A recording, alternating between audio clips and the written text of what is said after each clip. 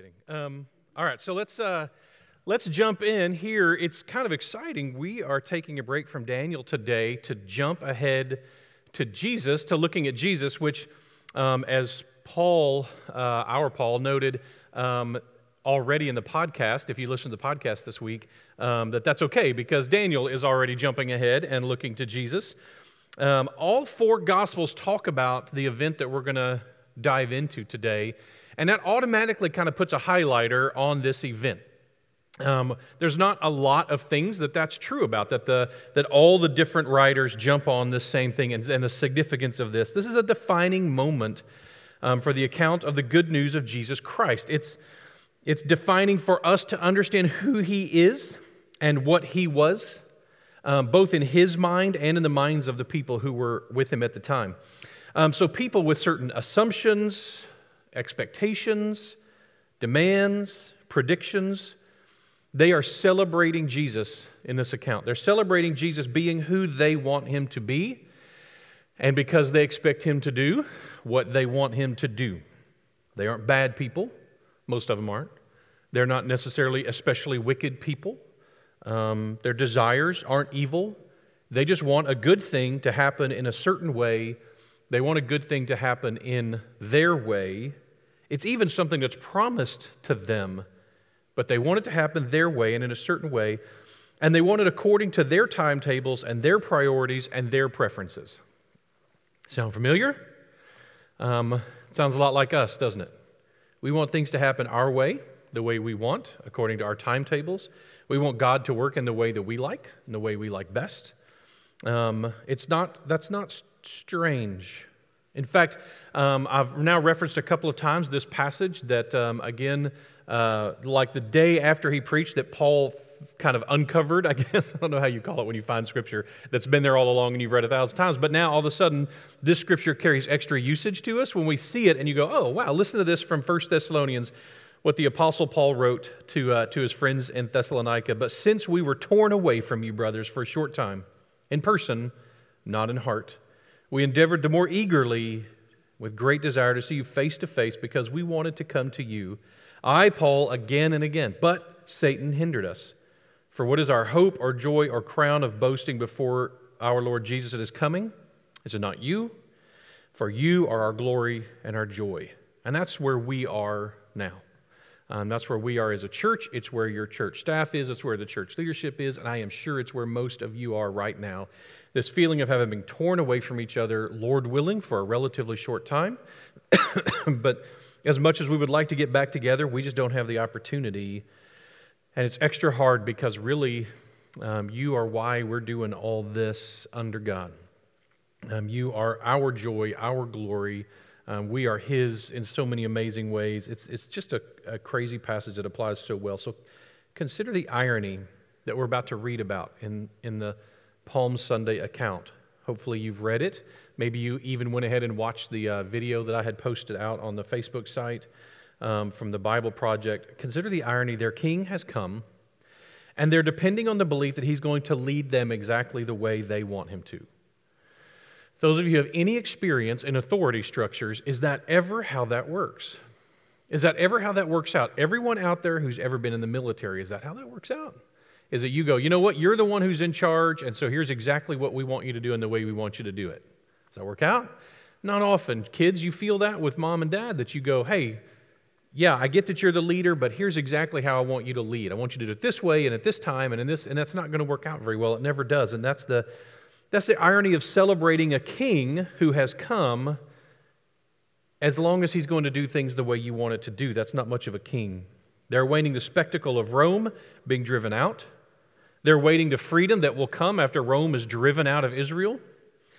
Many of the religious leaders, as we're going to see, they're afraid that he may be king, and therefore he might take away their power. They're also afraid that he might not be king, and that the Romans will take away their power because of this spectacle. That's how the people are responding. Their leaders are responding. But how's Jesus responding in this moment of this grand moment that we love to celebrate, Palm Sunday, the triumphal entry? How is Jesus responding?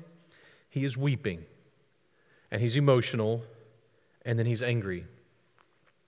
He is heartbroken. It's interesting, and I don't usually put that in here. It's hard for me to think in terms of Palm Sunday, of the celebration of Jesus entering Jerusalem, as something that Jesus is not really celebrating. He is, but he isn't. He is because of what it really is, but he's the only one who knows what it really is. And he's grieving that no one else knows what it really is, I think. And this celebration is quickly going to turn to disappointment and death in a very short time, and destruction for these people in just a few years. The people in the end will demand their own way rather than his way. He has come to conquer a different enemy than Rome, an ancient, more disastrous enemy even than Rome. He has come to conquer sin and death and to bridge the gap between God and man once and for all. And in so many ways, this week feels like a bridge. At least it does to me. I don't know if it does to you. The week from Palm Sunday to Easter feels like this interesting kind of weird bridge experience, that it's like you climb onto the bridge, you walk onto the bridge. This is the moment when you pick up your feet and you hold your breath, or you touch the screw in the car, or whatever your superstition is about driving over the bridges. But this is when you do that. You take the breath, and Easter is when you let that breath out. It feels that way to me. Palm Sunday is when it starts, and it runs through the week. And so I want to take a minute and give you some great detail about some of the ways we as a church are going to celebrate this week. And so you're going to see this if you go to the website. Again, there's now a banner, a button right at the front there that tells you to go to the things that are based on coronavirus, quarantine, that kind of stuff, and all the different things we're doing differently that are there. And this week in particular, there's a few special ones, okay? You're going to get notifications about these. You're going to get emails. Some of them are going to come out today. So one is, you're going to get an email, if you haven't already gotten it today, that's about Passion Week family devotionals. So Chris Sherrod has written up some family devotionals, and that'll be great for every family. You can go through to help prepare your heart for this week, and to prepare this week to be that bridge for you coming into Easter next week. And of course, most of you know by now, we are going to have to celebrate Easter sort of this way, although I'm about to give you some surprises about that as well. So some of which we're still even working on, but we've got plans in motion. So here's some things for you to know. One, the family devotionals, that's out there. So be doing that with your family. Then on Wednesday night, because my wife has such courage and faith, we're going to bring probably one of these cameras into our home, and we're going to set it up by our table that we eat at, and we are going to experience Passover there, and I'm going to guide, Lord willing, if this works out, I'm going to be guiding you live through the Passover plan, the Seder, the schedule that night, Wednesday night. So you'll go same place, go to the live options for our church, especially the Facebook. I feel confident it'll be at least on the Facebook. So you go there and you follow along, and you can do the Passover yourself. Again, you will be getting an email about Passover that has all the descriptions. Don't be intimidated by it. It's like 8 pages long.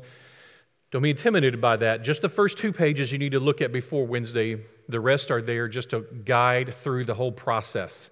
So it's going to be really cool. We will get to experience Passover actually the way it's intended to be experienced, and that is in our own homes.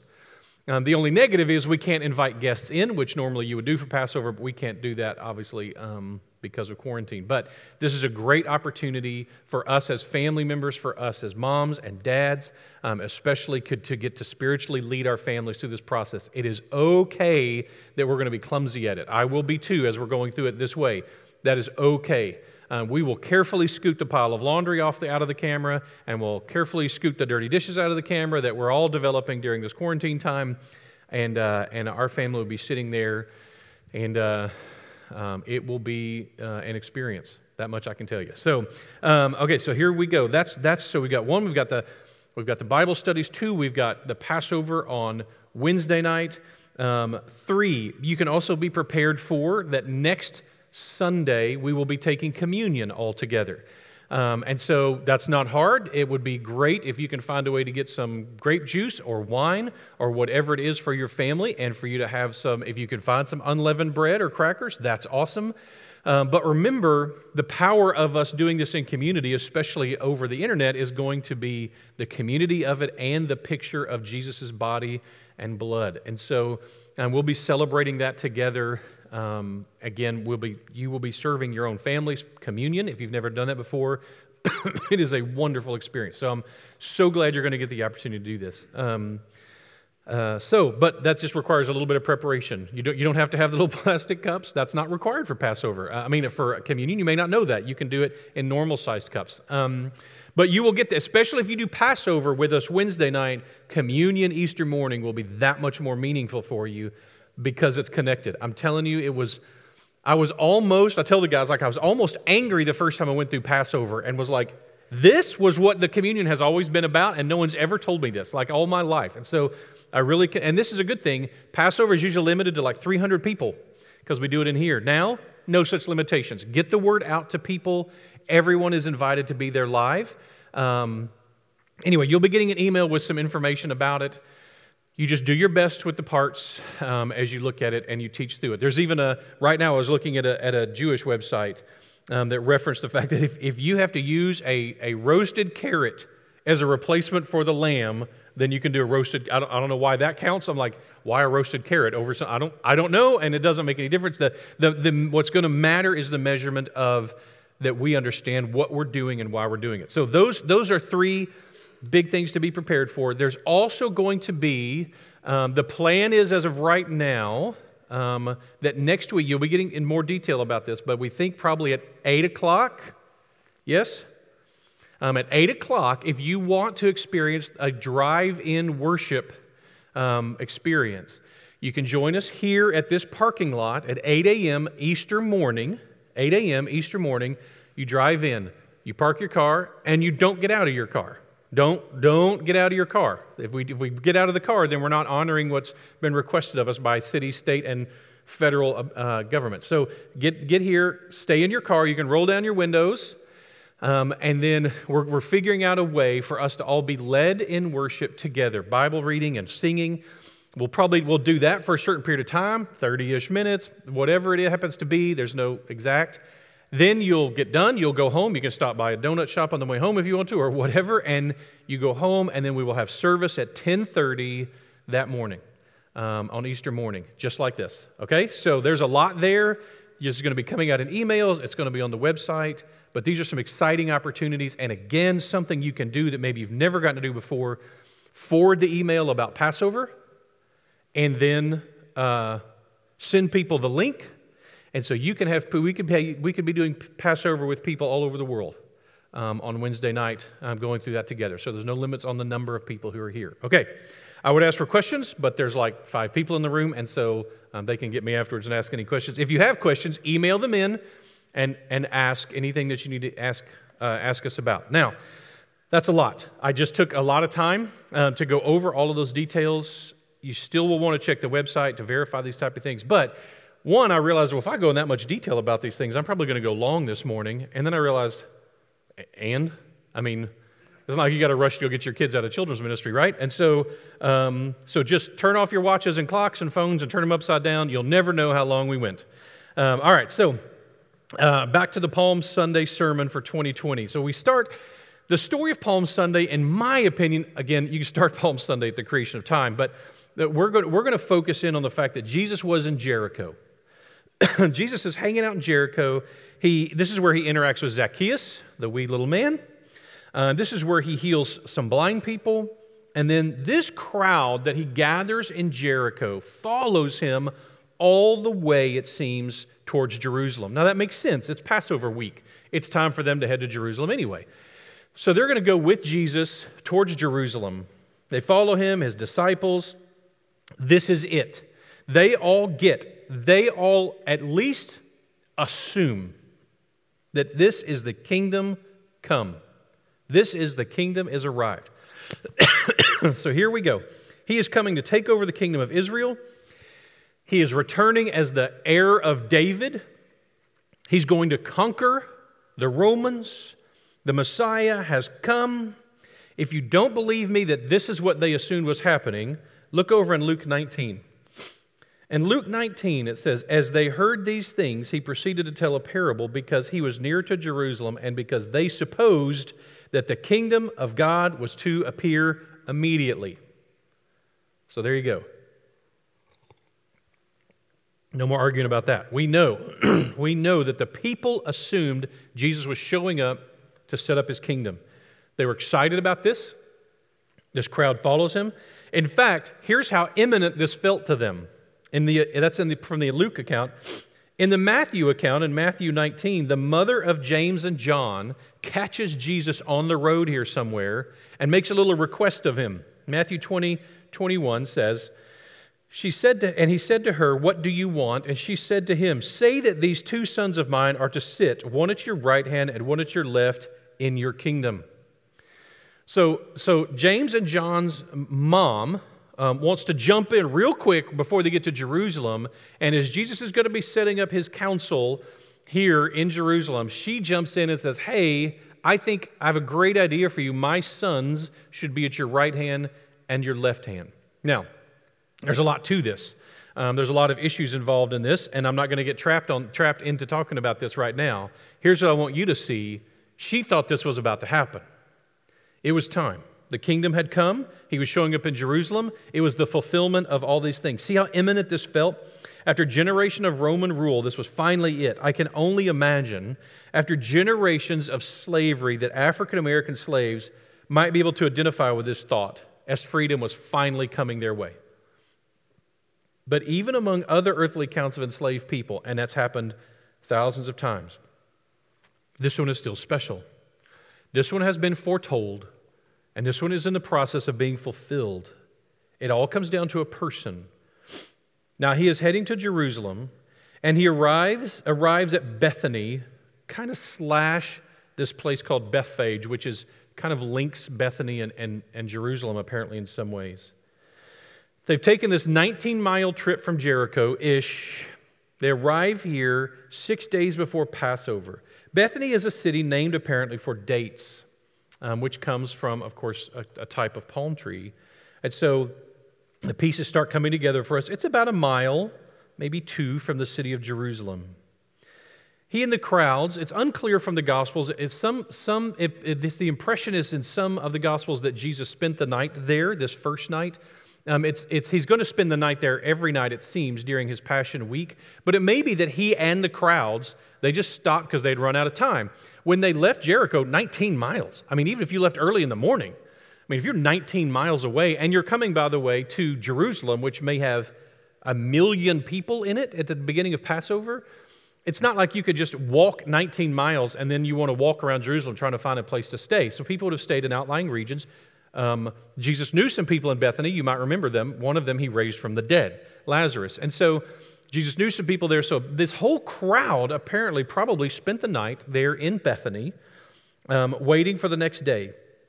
It sounds like at minimum they stayed there for a special meal. He and the crowds are then about to head up. And so in the morning they pick up and they're on their way to the great city. This is the first day of the week, Sunday. This begins the week that we call the Passion. It's a big deal. We're unclear as to what day everything takes place. We don't always know which day things happen during this week, but we know some of them, and we know that this is the first day of the week, the day after the weekly Sabbath. And here he comes. He comes in, and we get this great little story, but I want to jump backwards again. So let's go back to a little earlier in the story. 500 years before Christ, the prophet Zechariah was given a prophecy against the enemies of Israel, particularly those that occupied the same land, particularly those along the coast of the Mediterranean Sea. And this prophecy against these nations, Tyre, Sidon, Ekron, Philistia, these were prophecies against these nations, these peoples, essentially that God was going to send in other nations to wipe them out utterly, which incidentally has happened. God was going to crush them with powerful enemies. And when these powerful enemies had come in and crushed these historical enemies of Israel, then Israel's new king was going to arrive. Zechariah 9:9 prophesies this. "Rejoice greatly, O daughter of Zion. Shout aloud, O daughter of Jerusalem. Behold, your king is coming to you, righteous, and having salvation is he, humble and mounted on a donkey, on a colt, the foal of a donkey." Now, there's a lot to say here. Some people actually think that this is not repetition, that he is going to ride on a donkey, the colt, and the donkey. So that these are two different animals. Matthew is going to reference two different animals. It's not clear that he rides on one for a little while and then shifts over to the other one or whatever, or if this is meant to be like this is one animal being talked about here. But some people build a lot into that, which I don't know that that's a great idea. What matters is what is said here in Zechariah, that this reveals something about this king. He doesn't come in on the back of an elephant, doesn't come back on an M1A1 Abrams tank. He doesn't even come in on a horse, much less a Pegasus or a unicorn or something like that. It's a child donkey. So it's a baby donkey that he's going to come riding in on, a young donkey. And this is and by the way, we because of Westerns and stuff like that, we have a really negative attitude about donkeys very often. They did not then. Donkeys were considered, often were things that wealthy people may have ridden, especially very nice ones. It was a very common form of transportation. But here we have a king coming in, and kings didn't ride donkeys, certainly not to come in and celebrate. It's a great study if you want to spend a fun time sometime looking at the triumphal entries. The triumphal entry does not reference just Jesus. Triumphal entries were something that Roman Caesars and generals did all the time. Kings and lords and warlords had done this throughout all of history. You go and conquer, and you defeat your enemy, and then you bring all of your army back with the spoils, and you come back to your home city. And when you do so, this is the triumphal entry. You come in and you're throwing gifts, and it's a parade, and you've got captured people lined up behind you, and it's huge. If you imagine the Prince Ali scene from Aladdin or something, like it would be a huge parade event, like a big deal. That's why you have triumphal arches in Rome and France and other places that you have these big arches built to celebrate the triumphal entry of somebody. Not exactly what's happening here. Jesus is coming in on the foal of a donkey. Okay, so now we're back now up to the time of Jesus. So we enter the king from stage east, chapter 21 of Matthew. Now when they drew near to Jerusalem and came to Bethphage, to the Mount of Olives, then Jesus sent 2 disciples, saying to them, "Go into the village in front of you, and immediately you will find a donkey tied and a colt with her. Untie them and bring them to me. If anyone says anything to you, you shall say, 'The Lord needs them,' and he will send them at once." Okay, so immediately, this is a fun little story.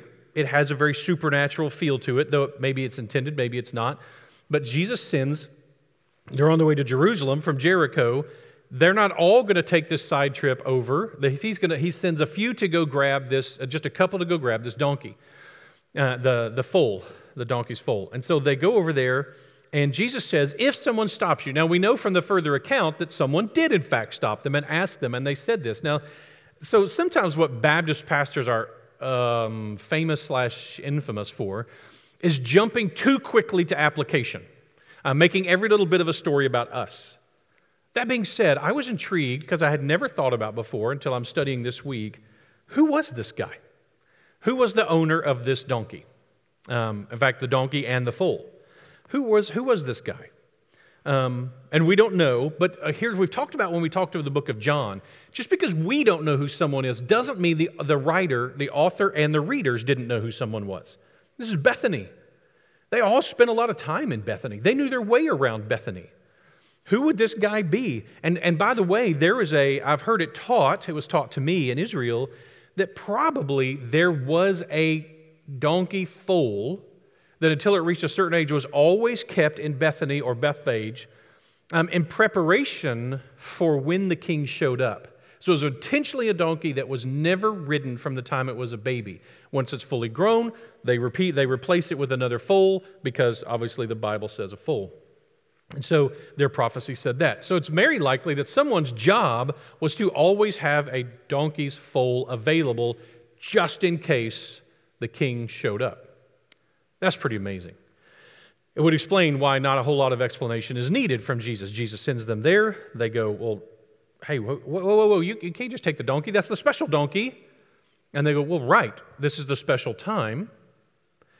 Oh, well, okay, good. And especially if it's like James and John, or if it's Peter and John, or someone like that, and they get there, well, the people of Bethany knew them. And so they show up. The guy says, hey, why are you two, Peter, John? I mean, you guys were here just a few weeks ago to raise Lazarus from the dead with Jesus. I recognize you. We've eaten together. We know each other. Why are you guys coming and getting the donkey? And when they say, the Lord needs it, Kyrios, the Lord, the Master needs it, then this person might have gone, oh, it's time. Oh, it's now.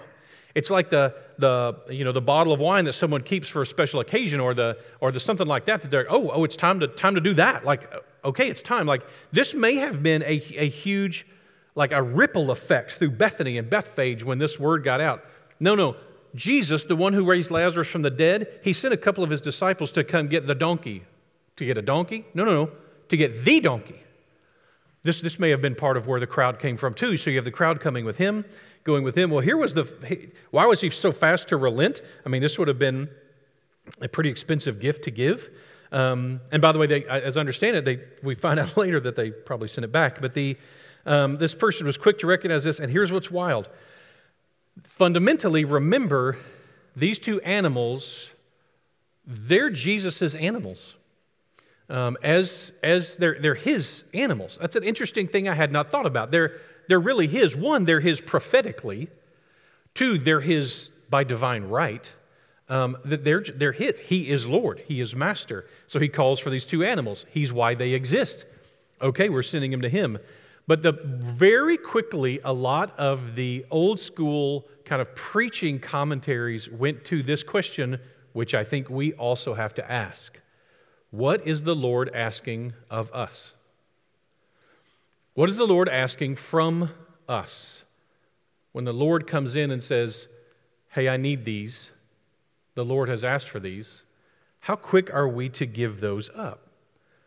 That seemed like a worthwhile application to take just a moment and ponder. What is he asking of us?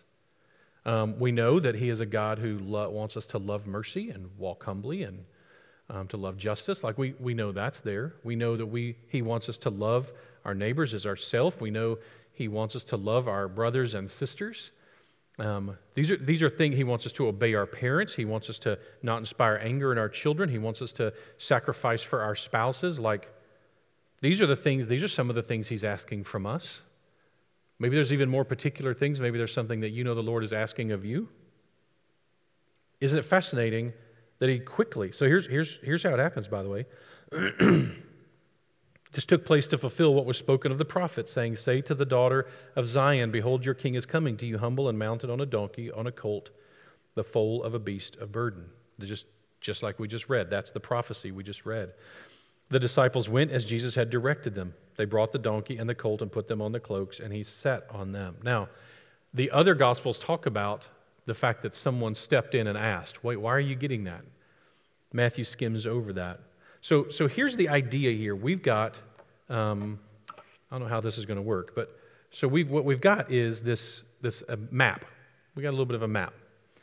I don't know which one this pen's kind of, this pointer's kind of dying, but so you have Bethany and Bethphage over here, and you've got, I don't know if they're showing this one or the other one on the screen, but I don't think you can see the green pin anyway.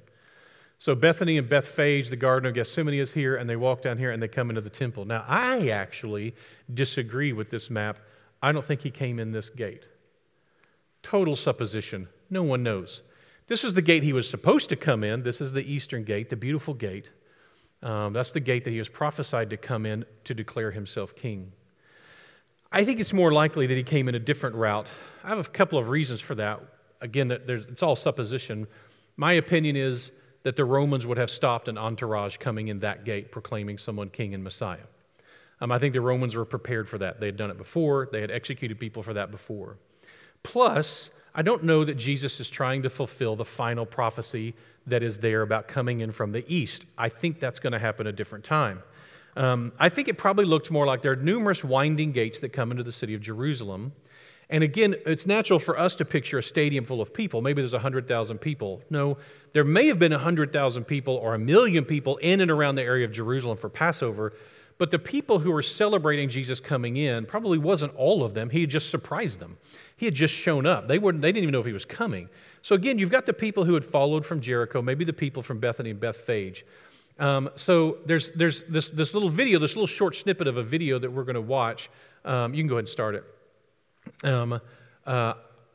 I don't know if there's going to be audio where you are on this or not. But here you have, there's a few problems with the video. I mean, all the people's teeth are too white and everybody's too clean and wearing too nice a makeup. But aside from that, this is probably a more accurate picture. Is you have people waving the palm branches. There would have been crowds of people, but most of them weren't there to see Jesus. They were there for Passover. Several hundred people may have recognized who he was, been excited about the fact that he was showing up. But I've always liked this version of it because people aren't shooting off fireworks. They're not banging pots and pans. Like this, it would have been, by our standard, probably more subtle. But in this, as Jesus is doing this, as he's walking through these crowds, as he's moving, again, his cloak's way too white. Those of us who've been over there, we know better than these. It's very artistic and pretty, but there's things there. But I think I like the feel of this one. The feel of Jesus riding in. He's riding through a winding gate, and the people are celebrating him. It says in verse 8, most of the crowd spread their cloaks on the road, and others cut branches from the trees and spread them on the road. And the crowds that went before him and that followed him were shouting, Hosanna to the Son of David. Now, this is a clear reference to him coming to be king. This is the Son of David. This is someone who is coming to claim his right as the heir of David, as someone in the lineage of David. So he's coming. They think he's coming to declare himself king. Blessed is he who comes in the name of the Lord. That's not about other people. They think Jesus is coming in the name of the Lord. The majority of the crowd would not have understood him to be Lord. Some would have, but most of them, we're going to see in a minute, they think he has a different role. They think he has a different role here. And either he is the king or he has another role, but this is how this is going to play out. Blessed is he who comes in the name of the Lord. Hosanna in the highest. So they're praising God. It's a beautiful celebration. It's an amazing celebration. And Jesus is wandering, is coming through them, riding on the back of this donkey's foal.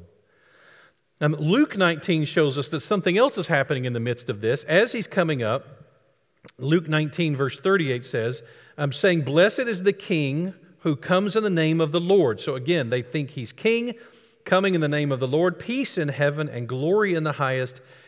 And so as the crowd is doing this, some of the Pharisees, who don't get along well with Jesus by this point at all, they stop Jesus in the midst of all of this. I mean, their timing is terrible. I mean, these are the ultimate in party poopers. They say, teacher, rebuke your disciples.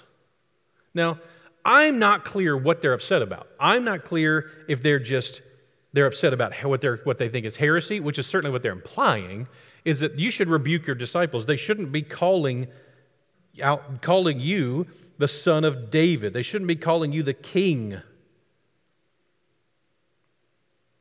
Rebuke your disciples, they say. So, and maybe they thought he was king, and they were afraid, and so they're trying to quiet everything down because they know the Romans are listening, and at any moment soldiers are going to show up, and they don't want that to happen. So they're trying to make everybody be quiet. Maybe it's that. Maybe he's saying, Rabbi or teacher or whatever, rebuke your disciples, as in keep them quiet. Don't let anybody know what's going on here.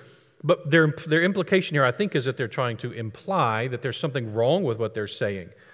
Not only is there nothing wrong with what they're saying, it is true beyond anything anyone in the crowd can imagine, even probably his 12, maybe even including his mother.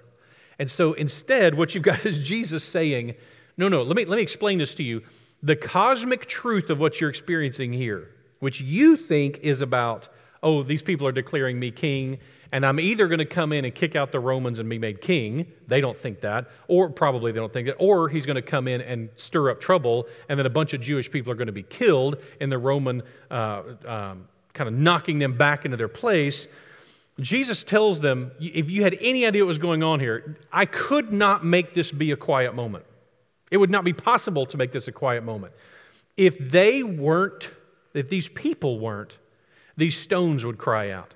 Now, I think growing up, I always pictured like a cobblestone road, or maybe rocks on the side of the big rocks going down the side of a path. And Jesus is saying, if these people weren't celebrating me, then all these rocks down here. You go into Jerusalem, and you suddenly realize everything is stone. I mean, you could when you watch that video a second ago, Jesus is coming in. The walls are stone. The floor, the ground, the road is stone. Everything is stone. And the implication I think Jesus is making here is if these people weren't crying out, everything here would be. The only thing that's keeping these stones from crying out is the fact that these people are crying out. And so I think he's saying this is a powerful moment in creation. The King has come. Nature itself would not be able to control itself to allow silence in this moment of celebration. That's what's going on here. It is that significant a moment. The people think the King has come to overcome Rome. But the stones, creation knows that the King has come to make things right between creation and God. And they would have to cry out, the King has come. Verse 41 of Luke 19, and when he drew near and saw the city, he wept over it, saying, would that you, even you, had known on this day the things that would make for peace. But now they are hidden from your eyes, for the days will come upon you, and your enemies will set up a barricade around you, and surround you, and hem you in on every side, and tear you down to the ground, you and your children within you. They will not leave one stone upon another in you, because you did not know the time of your visitation. Wow. So Jesus coming into the city is confronted by the Pharisees as the people are chanting.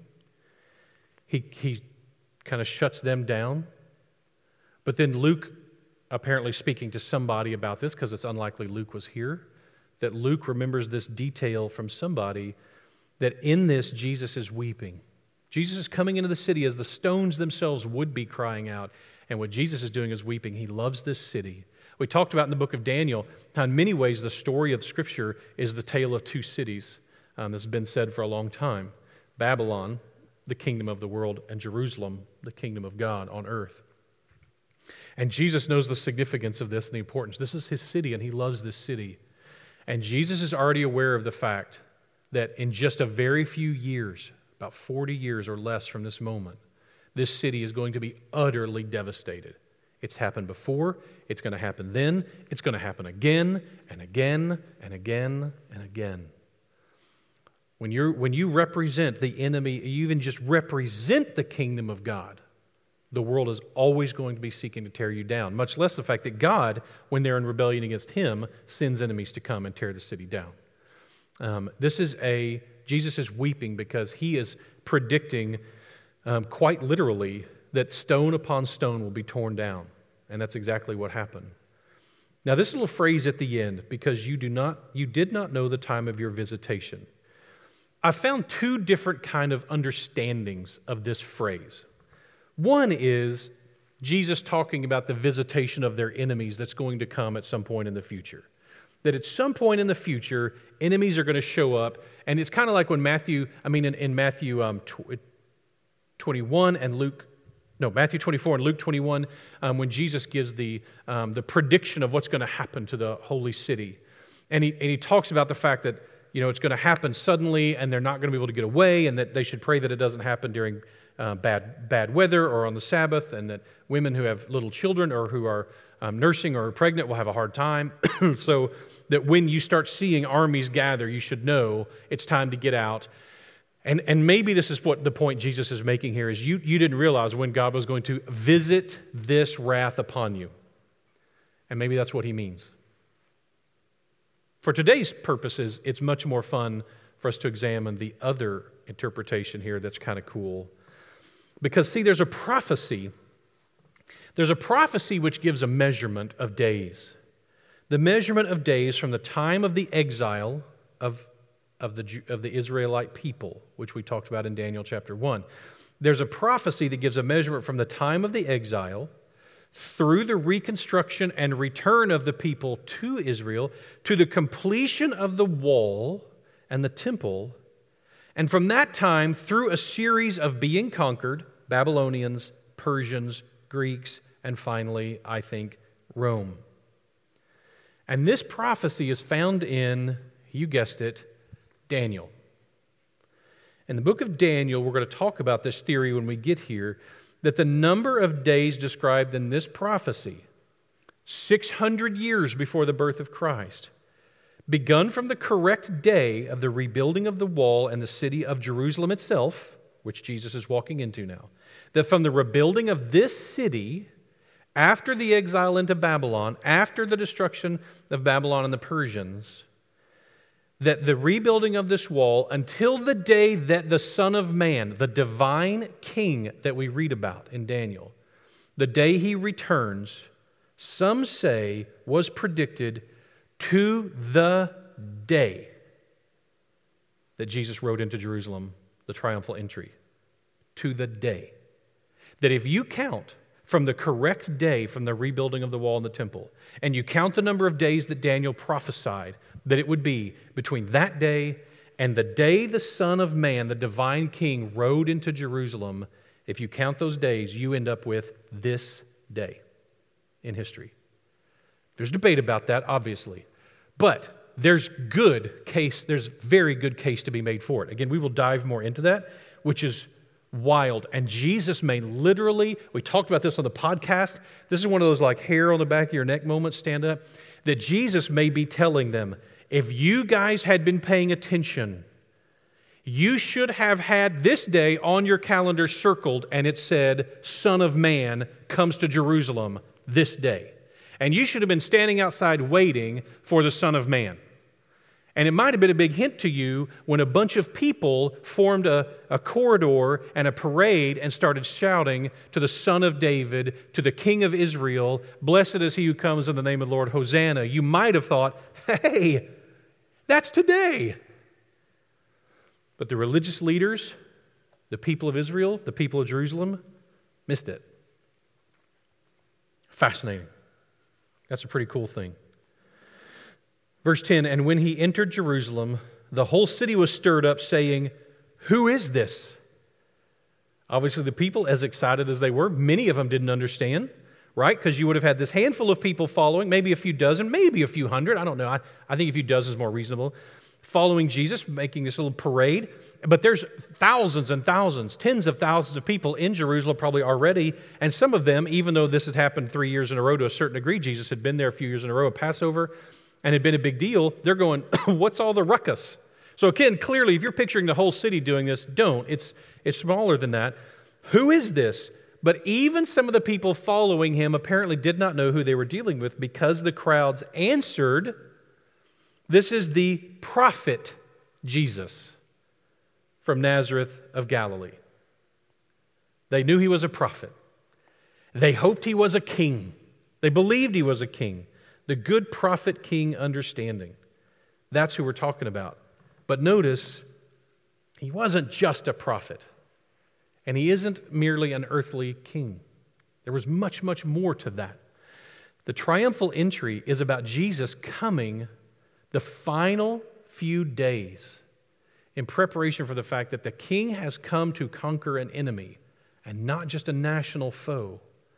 He's come to conquer sin and death forever. He's come to purchase my identity and yours for the Father. That's why he's come. He has come to fulfill the entire concept of the Passover lamb. So in the day of judgment, when God looks on us to send this angel of death for eternity into our lives, and he sees the blood of the lamb on us, and that judgment passes over us. We're no longer children of wrath. That's the picture being created here. It's pretty shocking. I'm going to take a second. It's okay, I'm going to walk off screen just for a second and grab something. So I'm going to give you this picture because a few years ago when I understood this story, I've talked about this before on other nights, and I wasn't sure if I was going to do this morning, but I am. Very quickly, I have 4 symbols. This is the application, another application for us. I consider these my ministry symbols. The first is the candle from the prophecy in Matthew 12, a prophecy about Jesus from Isaiah connecting to this. A bruised reed he will not break, and a smoldering wick he will not snuff out. until he brings justice to victory. So for me, learning how to be gentle, so gentle that a bruised reed I wouldn't break and a smoldering wick I would not snuff. The second one is the blade.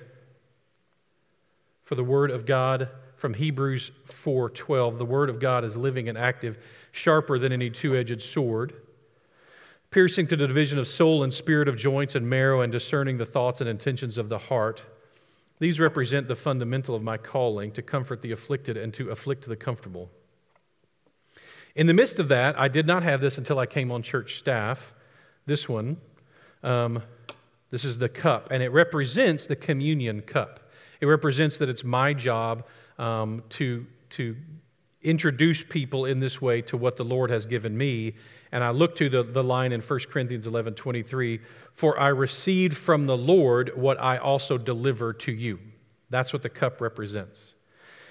And the last one is the donkey. Now, for those of you who are old enough to read the King James, you know what word goes in there for donkey. I'm not going to go there for confusion for kids, but this is the idea of a donkey. This comes from this picture. In Matthew 21:7, they brought the donkey and the colt and put their cloaks on him, and he sat on them. This idea is that when we minister, our job is to take Jesus, is to deliver, to transport Jesus to the people. It would be very natural, I heard a preacher say years ago, for the donkey to think, as the people are putting out blankets and waving palm leaves and crying out, Hosanna, Hosanna, for the donkey to think, man, these people really like me. We don't want to make that mistake. It is great that we get to be involved in that. It is great that we get to be here today talking about God's Word and sharing about God's Word and joining together in heart, if not face to face. But the reminder that everything we're doing, no matter what's going on there, the reminder that this is fundamentally about the fact that our job is transporting Jesus, is living out who Jesus is in other people's life. Incidentally, as we wrap up this thought, it is interesting to note the book of Revelation in chapter 19 is very clear about the fact that when Jesus comes back, he's not riding a colt. He's not riding a donkey. He's going to be on a war horse that time. Again, the same expression, but now a king coming in the fullness of his power and his glory.